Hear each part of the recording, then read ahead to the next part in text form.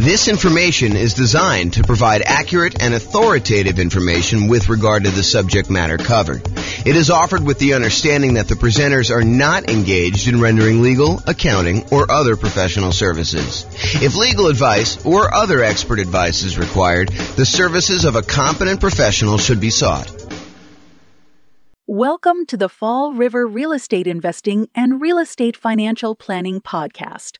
Learn all about investing in real estate in Fall River, Massachusetts, with a combination of real estate financial planning and modeling with numbers specific to Fall River, plus syndicated, more generalized recordings of live and pre-recorded real estate investing classes. Not all of them specific to Fall River. Be sure to stay tuned after the podcast for a message from our sponsors. Well, good morning. And welcome, everyone. I am James Orr, and this is the first live webinar I think I've done in a little bit of time, and it's the first morning webinar I've done in probably forever. Oh man, it seems like craziness. I'm going to post into the chat window the link to download the handout for those that are just coming in. That is a reward for showing up on time. I just decided that that's how I was going to do it. So. Those that arrive for the start time, you guys get the download. Everyone else, I'll put it in the show notes or something like that. You guys can access it later. I plan on publishing this in the podcast, so today we're going to go over our FHA loans for suckers. Oh man, I don't know why I did that maniacal laugh, but that's what it is there. So here's the background. So FHA loans are a, Federal Housing Administration loan. You can get the loan with 3.5% down, usually for owner occupant. I'll talk a little bit about some of the variations on that, but they kind of get a little bit of a bad reputation. So whenever you get an FHA loan, whenever you put less than 20% down, there is a thing called private mortgage insurance. And I'll go over a little bit more about private mortgage insurance here in the next slide.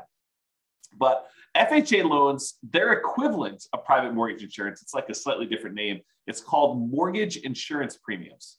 And it's usually higher than what you can get when you do conventional loans. So it's a little bit more expensive loan in that the insurance premiums on it, in case you default, are a little bit higher.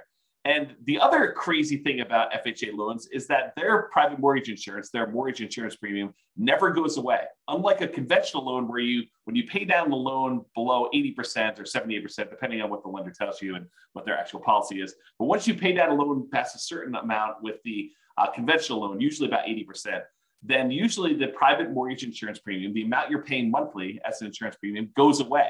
However, with FHA loans, they do not go away. The only way to get rid of that PMI, the mortgage insurance premium or whatever it is you got to either sell the property or you got to refinance the property into a different loan to get rid of the PMI and get rid of that large extra monthly payment that you're making in order to get the loan. And as if that wasn't bad enough, mortgage interest rates can be higher for FHA loans than they can be for like jumbo loans or VA loans, the loans you can get as a veteran. And as if that wasn't bad enough, there are lower down payment programs than the 3.5% down. Like you can get a conventional 3% down payment loan or a VA loan with nothing down or a USDA loan with nothing down. So those are just a couple examples of the loan programs you can get with nothing down or low down that's lower than 3.5%. So it's not like this is the ultimate low down payment solution and you got to deal with all this extra nonsense in order to be able to get it. There are programs that have lower down payments that you can still get. So the question that becomes, are FHA loans for suckers? Well, not so fast. Let's take a look at these issues a little bit closer and some of the benefits of getting FHA loans and see if this really is an option for you if you're still getting a loan, kind of do that.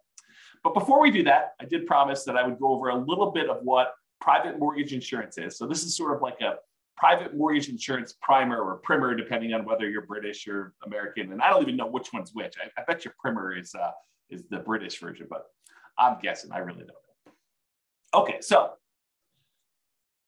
since a hefty part of the discussion we're going to have about FHA loans involves private mortgage insurance, AKA PMI. It's often abbreviated PMI. I'm going to give you a brief introduction about like what it is here. Now, I've taught an entire 2-hour class where I dive deep into what private mortgage insurance is. And I'll probably do another class or 2 or 3 on PMI in the future, but I will put a link to the full 2-hour PMI class in the show notes so you guys can kind of access that. So let's go over what PMI is. So this is sort of like the 1-slide version of the 2-hour class. 2-hour class goes into a lot more detail. So what is private mortgage insurance and why should you even care? So private mortgage insurance is insurance that you pay for, you as the buyer, you as the person getting the loan, that benefits the lender to protect them in case you default. So the basic idea is this. The lender says, hey, look, I would really like to give you a loan, and I really want you to put 20% down. And you say, thank you very much, but I don't have 20% down. Or thank you very much, but I'm not really interested in putting 20% down. So they say, okay, I'll tell you what we're going to do. I don't really want to give you this loan unless you put 20% down, where I'm protected in case you default. If you get this loan from me and you decide not to pay, or you end up not being able to pay or something like that, and I have to foreclose on you, I don't want to have to come out of pocket in order to pay for, these losses I might have when I go to sell the property. So really what I want to do is I want to be protected. And I think I'm well protected if I have a 20% cushion. If you put 20% down, I could sell the property, get out of it probably with a little bit of profit maybe, or maybe just break even when I factor in all the time it's going to take of you not making payments for whatever time it is, and foreclosing on you and hiring attorneys and maybe having to go in there and fix up the property and holding the property and all that other nonsense. I feel pretty well protected if you put 20% down. But you tell me you don't want to put 20% down. So I'll tell you what I'm going to do. If you're willing to insure me that I will not lose money on this deal, and by insure me, I want you to hire a third-party company, someone else, not you or me. I want you to hire someone else such that if you default and I have to foreclose on you and I have to get the property back, and I can't sell this thing and get my money back with the 3.5% that down payment that you made, or whatever down payment is, then I want the third party to come in and make me whole, or at least pay me a good amount of what I lost back, right? That's what the insurance is. So you, as the borrower, are paying a third-party company, the private mortgage insurance company, in order to protect the lender in case you default. Now, this can often be paid upfront. You could say, and Mr. Insurance Provider, I want to pay you $5,000, and the $5,000 is a one-time premium that if I default during the entire life of the loan, you will make the lender whole, or up to a certain point. They'll help recover some of the losses. Or Mr. Insurance Company, I want to pay you monthly until maybe some point in the future where there's enough equity where there's no reason to pay you anymore. So maybe it's a monthly payment for, 5 years, 10 years, however long it takes you to get below 80% loan to value or 78% loan to value or something like that. Or it could be both. You could pay an upfront fee and you could pay a monthly fee. Those are really the 3 options for paying this kind of private mortgage insurance. So how much is the private mortgage insurance?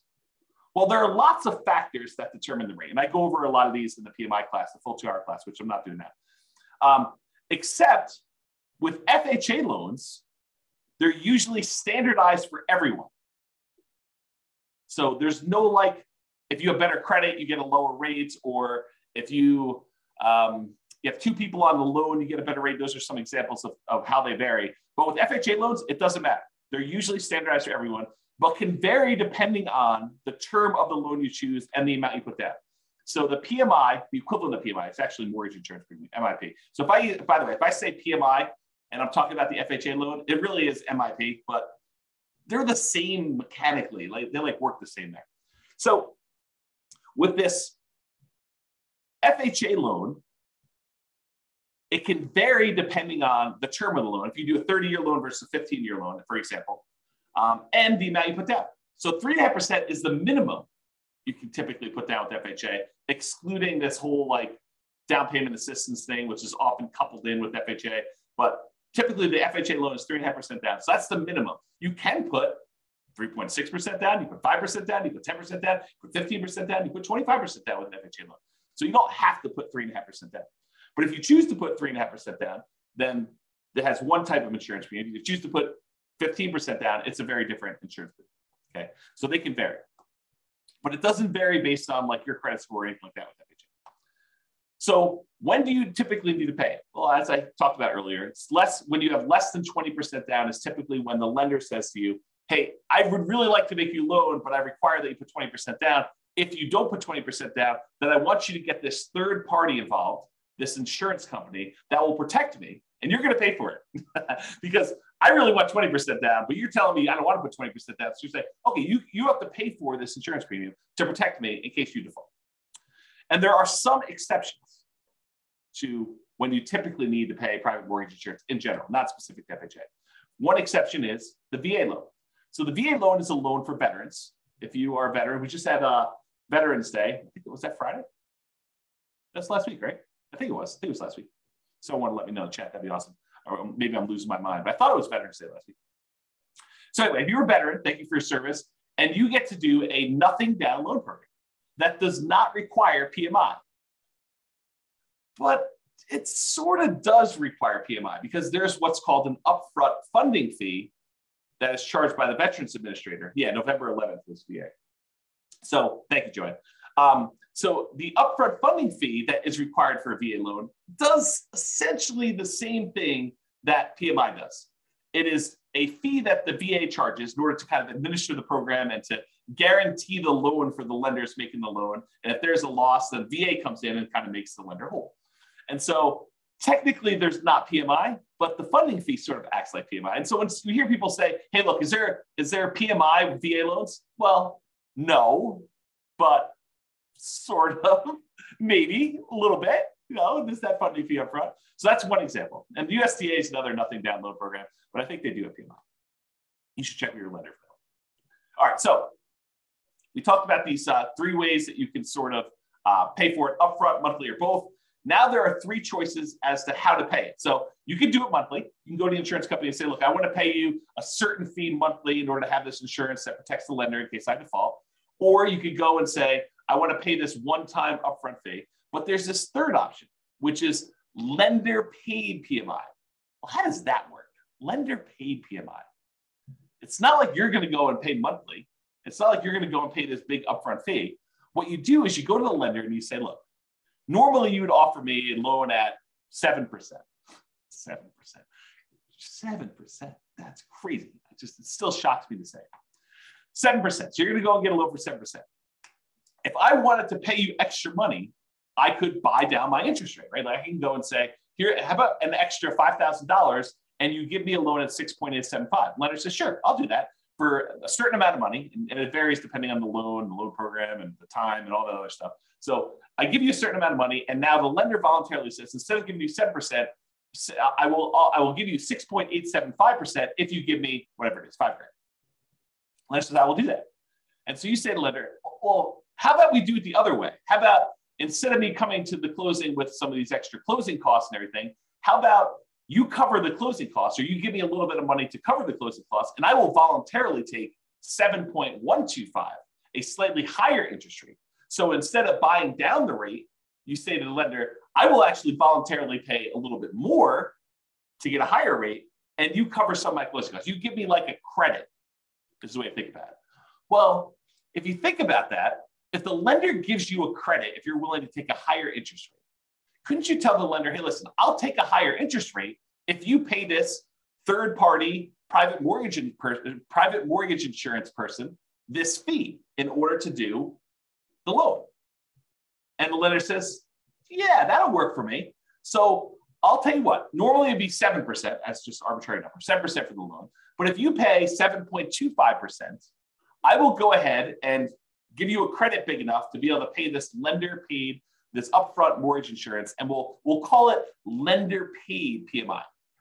Now, I don't know if the lenders would describe it as this, but mechanically, that's pretty much what's going on, right? I mean, you're basically voluntarily taking a higher interest rate, and they're getting a credit back, and the lenders basically saying, okay, we'll use that to cover PMI.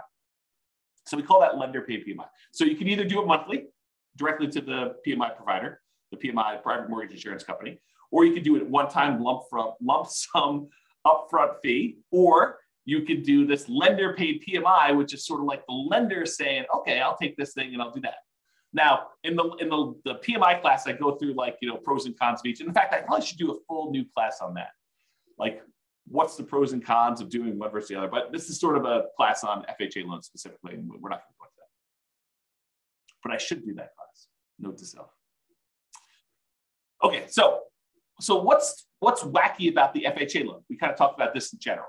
But for FHA loans, there is both a one-time upfront payment, and in addition, there is an ongoing monthly premium payment.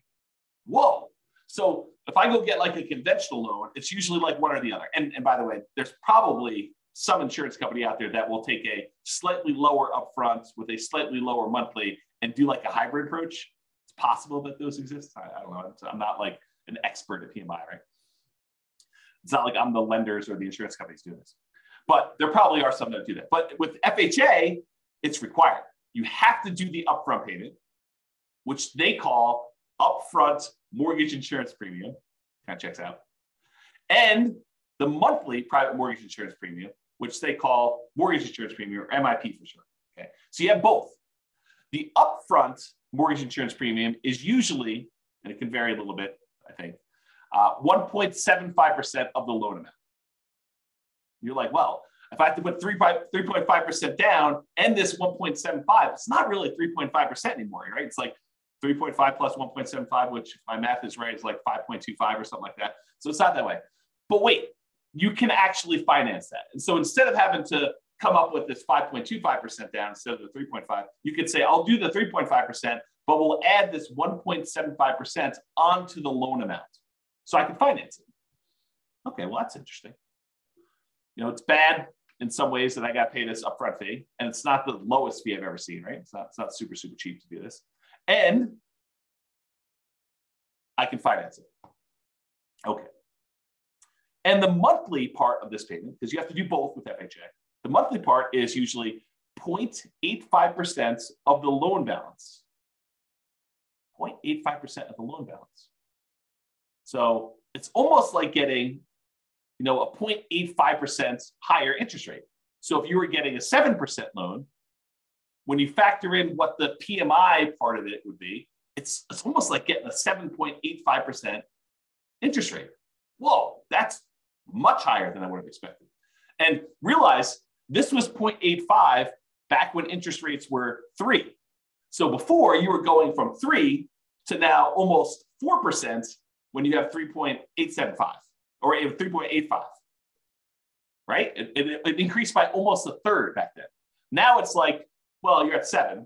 It increases by 0.85, which is almost a 7. A little bit less of a percentage-wise increase, right? For those that like math.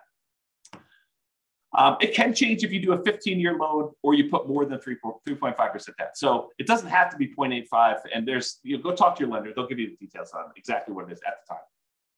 But it's this idea that it's usually upfront and monthly for the FHA. So you're like, that kind of sucks. So our FHA loans kind of for suckers. I don't know. We'll see. Now, what I'm about to tell you are like some of the requirements for getting an FHA loan. And I'll tell you, beware. I am not an expert on this. Your lender may come to you and say, yeah, that was true back in November of 2022, but not true today. So these things change over time. Don't rely on this thing and go to your lender and say, hey, James told me on a webinar that is this. You're going to do that. He told me that's what it is. You must obey what James said. If only I had that power. If only I had that power. I don't have that power. So what I'm about to tell you might be different. Things change over time and from lender to lender.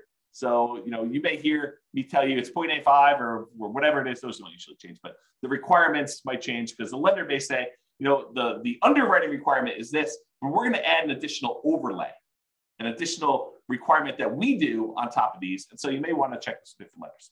So always check with your lender to verify what I'm telling you. Just because one lender you talk to says it can't be done does not necessarily mean that it can't be done. They may not be able to do it, but another lender may be able to. Different lenders have different loan programs. Realize that. Not everyone is exactly the same. Different lenders look at things differently and may be willing to do something that all other lenders won't. I don't find these to be as true, but I do find it to happen occasionally where some lender will be like, oh yeah, we do that all the time. It's not a problem. And other lenders have been telling clients no. We will primarily be discussing what I believe most lenders will do. But as I said, some lenders have these overlays or internal policies that are more restrictive than what the loan program requires. For example, the FHA loan program may require a credit score of 640, but the lender may have an overlay that says they're not going to originate FHA loans unless the borrower has a credit score of 660. So they can voluntarily choose to do these overlays. And if you went to another lender, they may be willing to give the originate the loan with a minimum of 640. So just realize that could happen. Okay. So let's talk about rates. How do FHA loan rates compare to some other loans, like the 30-year conforming loan or 30-year jumbo loan or a 30-year VA loan? This chart goes back to November of 2021. It's put out by Black Knight. Where's the name of these guys? Black Knight Holdings Company, Black Knight Technologies. They're basically a mortgage company, a company that does stuff for mortgage lenders. They're kind of like a behind the scenes thing, and they aggregate a bunch of data. And so this shows you historical stuff. And the FHA loan is this blue line that's sort of in the middle most of the time. The highest interest rate loan typically is that 30-year conforming loan that we see. It typically is blue. And there are times when FHA loans are a little bit more expensive than those, but historically, recently it seems like the 30-year loans have been a little bit more than the FHA loans and all the other loans, honestly. The jumbo loan tends to be sort of toward the bottom. I can't quite tell the differences between those yellows, but I think those are typically the bottom ones. The FHA loan is this blue one, sort of in the middle here. And then the VA loan tends to be one of the cheaper loans you can get. So you can kind of see the differences in rates between all those. Now, I want to point out something to you. The FHA loan here, which they said the current rate is 6.875 as of the October numbers, which is the latest one they had. So they said the rates for 30-year FHA was 6.85. That does not include that 0.85% mortgage insurance premium. So this conforming loan, assuming you're putting 20% down, does not have a mortgage insurance premium. But the FHA loan would, and it's not shown on here. So realize the FHA loan is much higher than what these would be. So it doesn't take into account that PMI. Okay. So it might look like it's a lower rate than what you could get for 30-year conforming, but when you add back in the PMI, it's not a lower. It's like a higher monthly payment. So like we're beating up on the FHA loan. We're saying, hey, look, this might not be that great. And then we're going to talk about why you might still want to do it. So mortgage insurance. I'm going to show you an email receipt from a credit union local to where I live. It doesn't matter. You can go find your own local credit union. This is not, I'm not offering you this rate. It's not like, oh, James told me I could get this rate. No, that's not what I'm telling you. So you need to go contact your own lender. Rates can vary over time, even throughout the day. Like, some lenders say, oh, in the morning, the rates were this, the afternoon, they're this, they change hour to hour. Based on the loan products, so we talk about different loans or whatever it is, your credit score, although FHA rates don't typically vary based on credit score. That's a plus for FHA, right? Unless you got good credit, then it's not a plus because you're sort of getting lumped in with everybody in this mix. If you have really good credit, then you're sort of being penalized because the rates don't vary with credit score. But if you've got a bad credit score, you're like, oh, this is pretty good. I'm kind of winning here in a little way. And this does not usually include that monthly private mortgage insurance MIP premium. So back when this happened, November 18th, I guess it was yesterday, the FHA loan, again, I'm not offering you this. The FHA loan rate was 6.25 for a 30-year fixed FHA loan. And that does not include mortgage insurance premium. So it's going to be over 7 with that. And then the 30-year fixed conventional loan was 6.625, which would be lower than what the FHA would be with PMI, but it's higher than what it is without PMI, think about it that way. And I guess they don't do VA here, but they have some ARMs and they have some jumbo loans. Jumbo loan 6.875 and the 7-year ARM jumbo is 5.875. So you can kind of get a feel for that. Okay, so I just wanted to give you a feel for what rates were. So how popular are these FHA loans? Is this like 1% of the population's getting them? Like no one's getting them, but we talk about them all the time? Or like 80% of the market's getting them? Like what's going on? And so this shows you, same company, Black Knight, put out this or Originations Market Monitor report. This is through October 2022. And it shows you what percentage of all the loans that all their companies are doing based on the type of loan. And so conforming, I'll just do this last one. You can go look at historically. These do change a little bit over time. But historically, conforming right now is about 56.4%. So a little bit more than half of the loans are conforming loans, conventional type financing. 15.8% are non-conforming loans. 17% are FHA.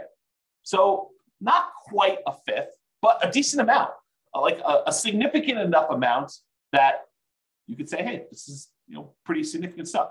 Only 10% of the loans right now are VA loans, and only 0.8%, less than 1% of loans are USDA. And the benefit of the USDA loan, it's another nothing down loan program. You got to buy in a rural area, although I think some people would be surprised what's considered rural.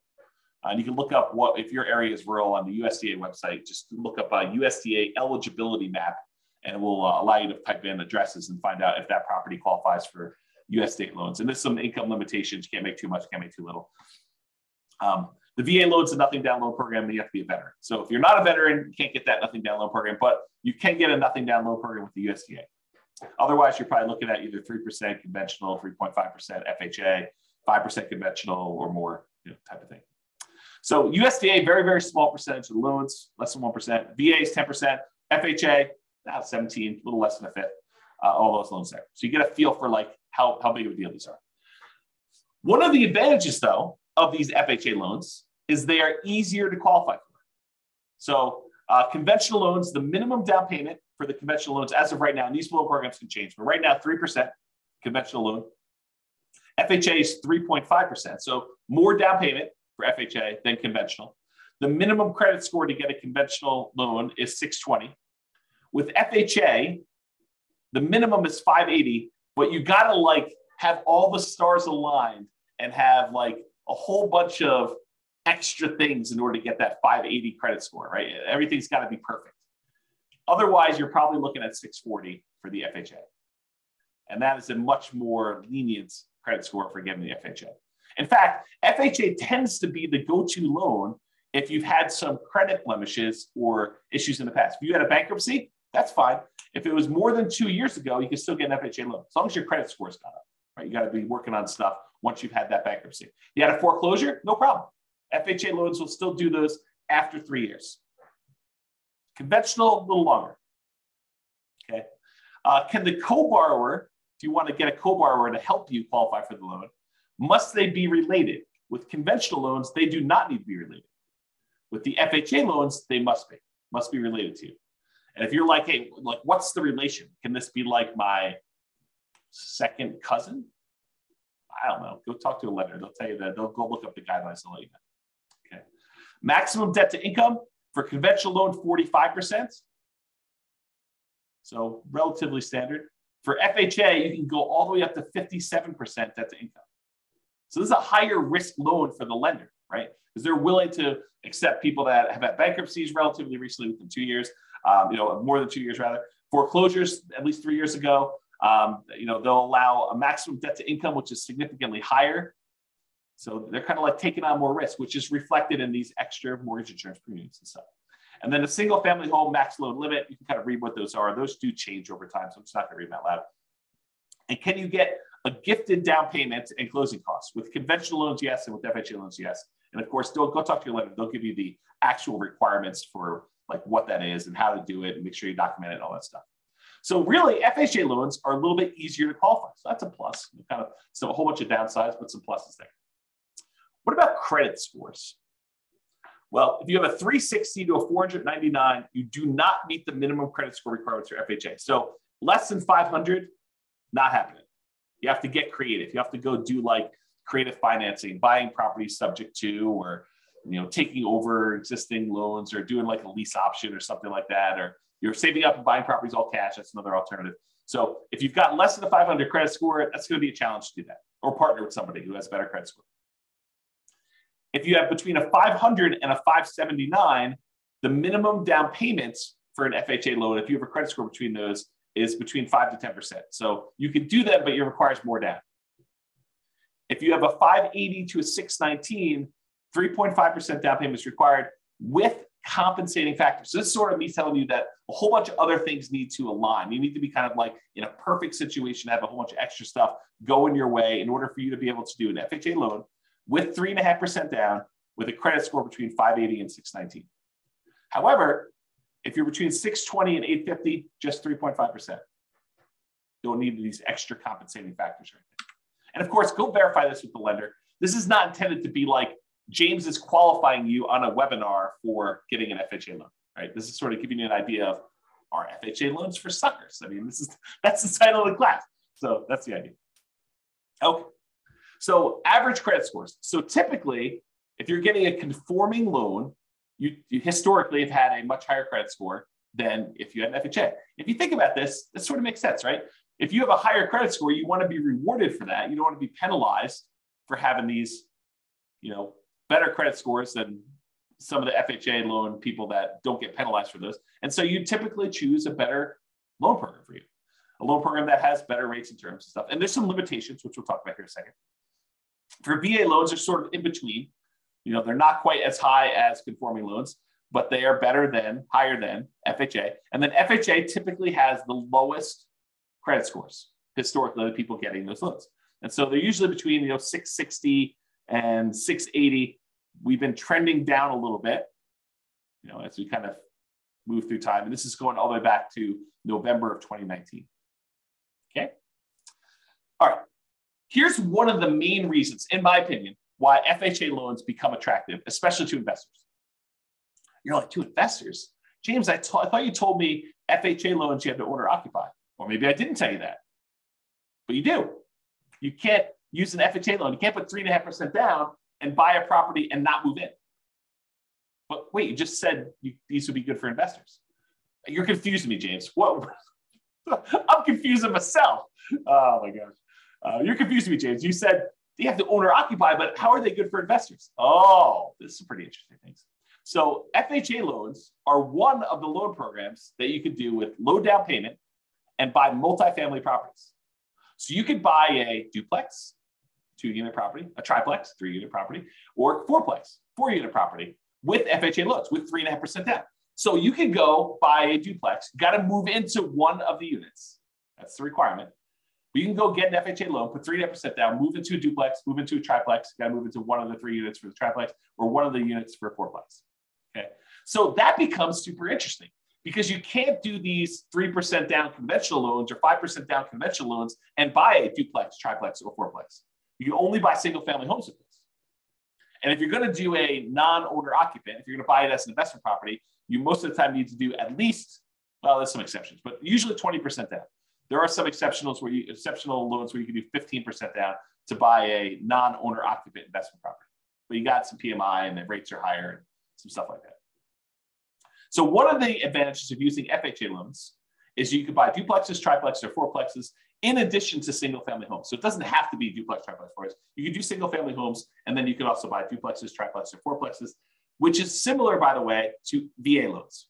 VA loans, you can also buy a single family home, condo, townhome, detached house. Plus, with a VA loan, you could also, with nothing down, buy a duplex, a triplex, or a fourplex. Again, for the VA loan, though, you have to be a veteran. FHA, you do not. So with FHA loans, you don't have to be a veteran. You have 3.5% down. You have those credit score and the other qualifications. You could do these types of loans. And you could use the income from these properties to help qualify you for the purchase. With some exceptions. So talk to your lender. It's not like it's universally true. So as the time of creating this presentation, there's not a conventional loan option that allows you to buy a duplex, triplex, or fourplex as an owner occupant for less than 15% down. And there's only one for a duplex for 15%. So if you have 15%, you can buy a duplex and owner occupy one of the units, but that's the best, lowest down payment you can do if you're doing conventional. But that's one of the reasons why this FHA one's so interesting. So to buy a triplex or a fourplex as an owner occupant, where you move into one of the units with conventional financing, you're looking at 20% down payment. To buy a duplex, triplex, or fourplex as an investment where you don't move into one of the units, it's 25% down, unless you're doing FHA. FHA allows you to move in and do 3.5% down. It won't allow you to do any where you do not move in. So FHA is not a loan product for you doing non-owner occupant financing. But what if you're buying these single family homes, right? Remember we talked about FHA loans? Like, hey, I want to do this FHA loan. I want to buy a single family home. Can you buy a single family home and use it as an investment? Well, you got to live there for at least a year. And this becomes that nomad strategy where you buy a property, you move in, you get owner occupant financing, you get owner occupant down payments, you move in, you live there for a year. Then after a year, you can move out, keep that past property as a rental, convert it to a rental property, and buy your next property. Then you could repeat this process. You could buy another property and move into, live there for a year, and then convert it to a rental. So you could, let's say you had 20% down. You could buy 4 properties with 5% down by doing this each one for a year over 4 years. Right? Put 5% down, move in, live there for a year, convert that one to a rental, buy the next one 5% down, live there for a year, convert it to a rental. So over the course of 4 years, you could then buy 4 properties. Let's do that. All right. I've digressed enough. So being able to buy a duplex, triplex, or fourplex as an owner occupant with as little as 3.5%, that's amazing. So maybe not so much the loan for suckers, right? It does have some funky stuff, higher PMI, a little higher down payment than some other loans you can get. But, it does allow you this kind of magical thing with these multifamily properties. Maybe it's not a sucker's loan. Interesting. Interesting, right? However, PMI lasts forever. If you get that conventional loan, not an FHA loan, the conventional loans, and you put less than 20% down, you'd be required to pay that private mortgage insurance until you got 20% equity. You contact the lender, you ask them to chop it off. A lot of times they'll do that. Sometimes you have to pay for an appraisal. However, that's not the case with FHA loans. If you do an FHA loan, 3.5% down, the monthly mortgage insurance premium, MIP, never goes away. Even when you pay down the loan, you're about to make your last payment. You owe $2,000 left on the loan. That's the end of it. You have like 99% equity. You're still making a mortgage insurance premium at that point, protecting the lender in case you default. You'd be silly to default. You own whatever it is, $400,000 property. You owe $2,000 on it. Are you going to default? Man, I hope not. I hope you would do whatever you could in order to get that $2,000 to save yourself from losing that property to foreclosure. But you're still paying a mortgage insurance premium to protect the lender if you don't do that. So Joanne's got a question. She says, I'd like to ask a question if I may. We'll see how it goes. And by the way, this is dangerous because I read the questions out loud before I tell you if I can even answer it. If I have a conventional loan, will the bank let me know that I don't have to pay PMI anymore once I meet the requirements when the PMI goes away? No. You're going to have to figure that out on your own and contact your lender and say, hey, look, I think I've got more than 20% equity and do that. The only time PMI would drop off automatically is when you paid down enough on the loan from the original loan balance and the original property value that it would be 20% equity. So they do a calculation. They say, look, when you got this property, it was whatever it's $400,000, and you had 10% of equity in the property. They will do a calculation when you get your loan. They'll say, okay, based on just making regular mortgage payments for the next X number of years, when will you have 22% of equity? And they'll say, okay, at that point, we're going to automatically drop PMI off. But a lot of times, property values have gone up while you've owned the property and you paid down a loan a little bit. And so you've created 20% of equity. And at that point, with some lenders, most lenders, you can contact them and say, look, I think I have more than 20% of equity. I'd like to have PMI removed. And a lot of times you have to contact them and sometimes pay an appraisal fee in order to verify the value and stuff like that. So there you go. Awesome. Mortgage is going to be paid off in 8 months. Woo! That's awesome. Congratulations. That's cool. Okay. So that PMI, getting back to FHA stuff. So that PMI, the mortgage insurance premium, MIP, monthly payment that you have for mortgage insurance, FHA loans, that does not ever go away, which is crazy. So how do you get rid of it? You got to sell the property. Probably don't want to do it. Well, maybe you do. Probably should do a class on that. Probably should do a class on when to sell a property. Do some calculations of what return you're getting. Yeah, I got to do a class on that. Anyway, so you get to the point, though, you got to either sell the property to get rid of it, or you got to refinance and get into a different loan that no longer has PMI. Because now you've got 20% of equity or more. And so you go do that and you refinance into another owner occupant loan if you're still living there, or a non-owner occupant loan, investment property loan if you're not living there, you can do that.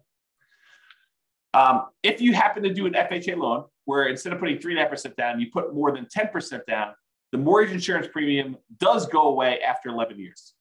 So if the mortgage insurance premium not going away is an issue with 3.5% down, anything less than 10%, honestly. If you put more than 10% down, then MIP does go away after 11 years. So something to be considered, something to consider. The other issue with FHA loans is, and there are some exceptions to this, but typically you can only have one FHA loan at a time. There are some weird exceptions. So if you thought to yourself, look, James, this is amazing. I don't know what you're talking about. FHA loans are not for suckers. This is awesome. This is what I'm going to do. I'm going to do a 3.5% down fourplex, live there for a year, move out of the one unit, go buy another 3.5% down fourplex, live there for a year, and I'm going to do this 10 times. And I'm going to have 40 doors after 10 years. This is amazing. Well, not so fast. You can only get one of these FHA loans. There's some weird exceptions, like if you move more than 100 miles away, that you can get another one. Or if you inherit a property that's got an FHA loan on it, you might be able to have two at the same time. There's some weird stuff like that. But for the most part, you're not getting 10 of these loans.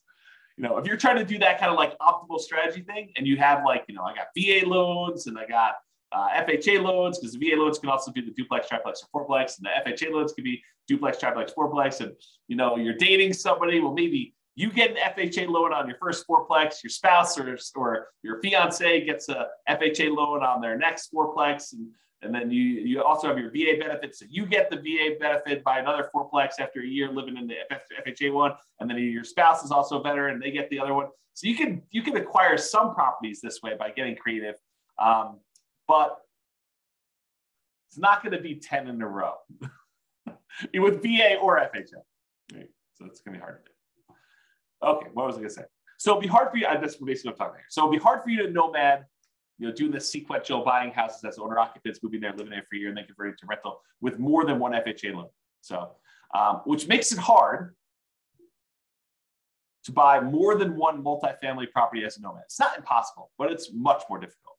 Much more difficult. And some underwriters, like if you're going to get a loan from somebody and you live in a single family home that live in a really nice house, you're like, hey, I just found out about this vesting strategy. I'm going to move out of my $1 million house and I'm going to go buy these $100,000 duplexes somewhere. Yeah, the lender may balk at that. They may say, yeah, I don't think so. I don't think you're going to do that. And they may give you some pushback. The underwriter may say, we don't believe you that you're going to go move into this property. And they may say, we're not willing to do that loan. So realize that if you live in a single family home, the underwriter, the person who kind of underwrites the loan, may give you some pushback over you trying to buy a duplex, triplex, or fourplex in general, not specifically to an FHA loan. So just realize that that's potentially problematic. Maybe you get lucky and the underwriter's like, yeah, that's cool. But you heard it here first. It's actually hard to do. Okay. I probably do need to do a whole class on this, but I'll give you the short version. All right, so imagine for a minute that you live in a market where cash flow sucks. There's basically no cash flow on any properties. It covers itself, but it's zero, like zero positive cash flow. It covers all the expenses and maintenance and property management, all the other stuff you're doing there, your mortgage payment, but there's no extra cash flow for you. So you have no cash flow on this property. And let's further assume that the property does not go up in value. You buy a $100,000, $400,000, $1 million property, and guess what? 30 years from now, it's worth exactly the same. Still worth $100,000, $500,000, $1 million, whatever I said. It's the same price property. So you have no appreciation, you have no cash flow, and I'll even say the tax benefits you get and cash flow net out to zero. So you got some tax benefits from owning this property as a rental. Let's just assume that and cash flow are a wash, like zero. You're not making any benefit from that. So you get no appreciation, no cash flow, no tax benefits, but you do get the paying down on the loan. So you're making ground. You put up whatever it is, 3.5% down payment on the property, And at the end of 30 years, the property is paid off.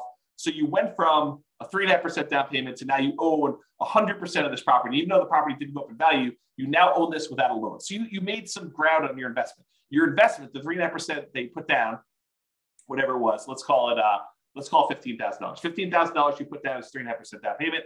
That now is worth $300,000 at the end of 30 years. So your $15,000 grew to be a $300,000 paid off property, even though the property value didn't go up and you made no cash flow on it. And honestly, after the property is paid off, you probably have cash flow at that point. But let's assume there's no cash flow over the entire period that you own it. What's the return you're getting by putting that 3.5% down and then having a paid off property at the end, even though the property didn't go up in value? Well, it turns out that return is 11.823%. So you got an 11.823% return, compounding annual growth return on your money for that entire 30-year period. Well, that's interesting. What kind of returns might you get in the stock market? I don't know. 5, 6, 7, 8, 9, 10, 11, 12, depending on who you believe and what numbers you believe and how that all works out. And that's not guaranteed, right? That's fluctuating. You don't really know what the return is. I mean, a lot of us have seen our stock market accounts kind of go down the last, I don't know, couple of years. So you have this variable rate return, but which might be, I don't know, probably 8%, give or take. I mean, I don't really know what it is. But now I tell you, look, you put 3.5% down this loan, and I'm assuming property values don't go up at all. You got no cash flow. You got no tax benefits. This is just paying down the debt on the property. You get 11.8% return by getting this FHA loan. Well, that doesn't seem like a sucker's deal. You're getting 11, almost 12% return on your money by doing this FHA loan, by having a paid off property. Well, that's pretty cool. What if you put 5% down? You did a conventional loan. You put 5% of the property value down, and at the end of 30 years, you have a paid off property. That's 10.5% return. So FHA loan, because you put less down and you still have the same paid off property at the end, the same value of the property at the end, that's paid off. It's a little bit better return. So 10.5% if you put 5% down. If you put 20% down, it's only a 5.511% return, about 5.5%. And if you put 25% down, it's about 4.7. So the more you put down, the lower your return is on that down payment as it grows through a paid off property. So an FHA loan with a relatively low amount down is 11.8%. When did an 11.8% return on your money become a bad deal? When did that happen? I didn't get the memo. If you only put 3% down, you got a conventional loan with 3% down, that's 12.399. So if you really factor in that you probably have some appreciation, property values probably went up over 30 years. It's my guess. It could be that you don't have property values go up, but they probably did. And you probably had some tax benefits for 27.5 years. If you're renting out the property, you get that depreciation benefit. And you probably had a little bit of cash flow. I mean, maybe not up front, maybe it's negative up front, but over time as rents sort of creep up and your mortgage payment's fixed and your rents kind of creep up a little bit, maybe you go from having negative cash flow, depending on your market, to maybe you have some positive cash flow. And as it gets further and further out, maybe you have more and more positive cash flow. So maybe you do have some cash flow, but as a baseline, get that 11.8% return. Not bad, right? Not a bad thing at all. So in conclusion, that's where I wrap things up. Here are some of the downsides to doing FHA loans. They have higher private mortgage insurance. It's typically higher than what you can get if you got conventional loans. There are lower than 3.5% down payment options available with other loan products. There's like nothing down USDA, nothing down VA, 3% down conventional. There's probably some other local loan products you have. So there are lower down payment products available. So it's not the lowest down payment loan product. They have both the upfront mortgage insurance premium and that ongoing monthly mortgage insurance premium. And you don't get any benefit for having higher credit scores that will lower your PMI. So in those ways, it's kind of sucky, right? I mean, you got upfront, you got monthly, and it doesn't go away. And I didn't say it doesn't go away, but your credit score doesn't impact it. It's not like it gets better if you got better credit. And that private mortgage insurance lasts for the life of the loan, doesn't go away once you get to 20% equity. And sometimes there's a higher, what I call effective interest rate. We take the interest rate and you add in that monthly PMI. It's higher in most cases, I would say. And you can typically only have one FHA loan at a time. There's some exceptions, but typically you can only have one. And to top that all off, you have to move into the property. Even if you're buying a duplex, triplex, or fourplex, you got to move in. So those are kind of the downsides, the cons of getting FHA financing. But what are the pros? Well, you can buy multifamily properties, duplexes, triplex, fourplex. You also buy single family homes, but you could buy those with 3.5% down. Well, that's pretty good. Being able to buy a investment property, duplex, triplex, or fourplex with 3.5% down, maybe over time, the income from the other 3 units, if you buy a fourplex, can help offset or completely eliminate the amount you're paying yourself. That'd be ideal. I think this is a huge plus for like nomads who are buying that property, moving in for a year, and then buying the next one, or house hackers who are kind of like renting out part of their property. You can get these FHA loans with lower credit scores than conventional. You can have higher debt to income. So if you've got a high debt to income ratio, these will allow you to qualify for these. It's also easier to get with a recent bankruptcy or foreclosure. I think it's 2 years for bankruptcy and 3 years for foreclosure. It has to be that long away from when you did it. And this is often the loan combined with down payment assistance programs. So a lot of times if you have down payment assistance in your local market, they're combined with FHA loans in order to do this. So for those reasons, there's some pros. So I don't know. What do you think? The question is, are FHA loans for suckers? Definitely has some downsides, definitely has some upsides. What do you all think? Anyone want to participate? Tell me what you think. Otherwise, that is the end of the presentation. No one wants to participate. Or people are typing real stuff.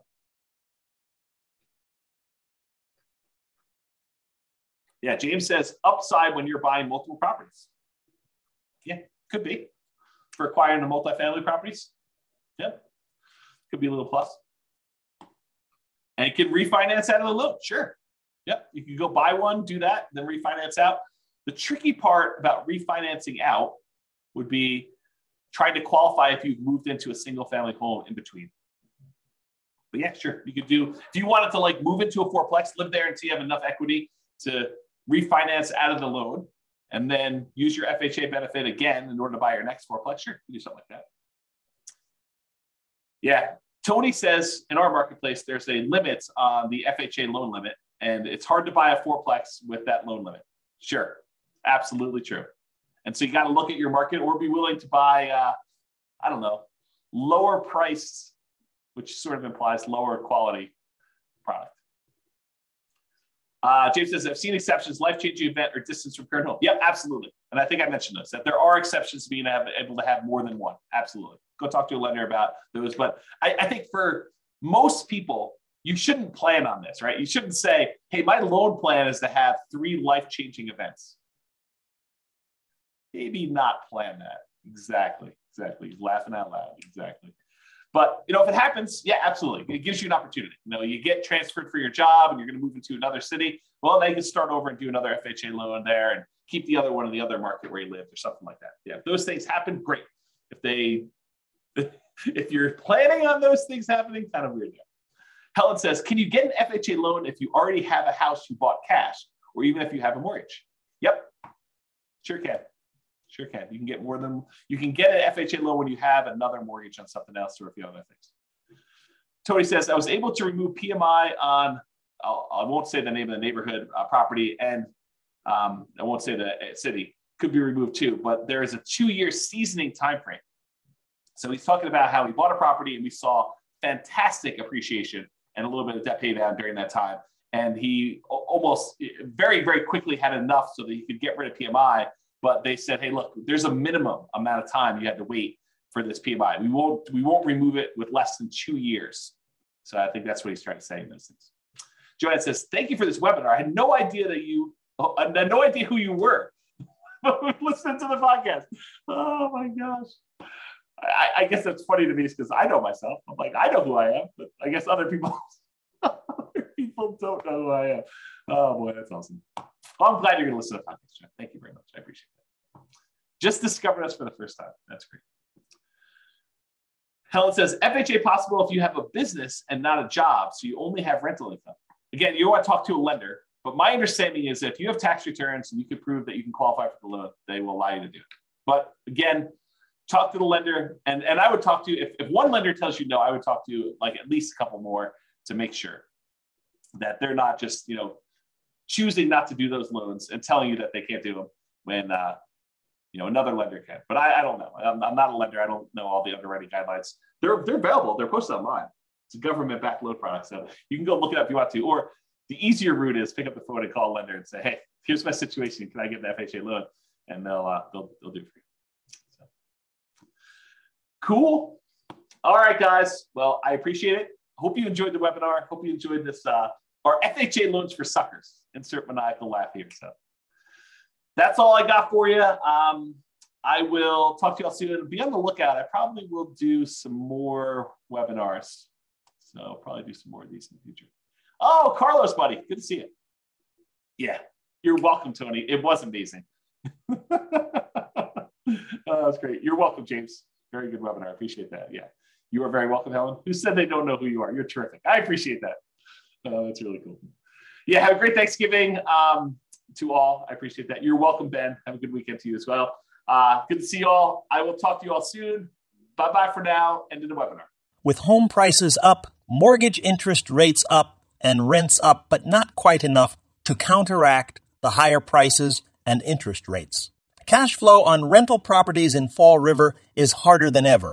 Book a call with the Real Estate Financial Planner to apply our proprietary 88 strategies to improve cash flow on your rentals. See the show notes for a link to schedule your call and improve your cash flow today. If you're a real estate agent, lender, or professional in Fall River that wants to help our real estate investor listeners, consider reaching out to learn about collaboration opportunities with this podcast. We'd love to add more value to our listeners by having you assist our investors buy, sell, and finance their real estate investments. See the show notes to schedule a call to discuss collaboration opportunities.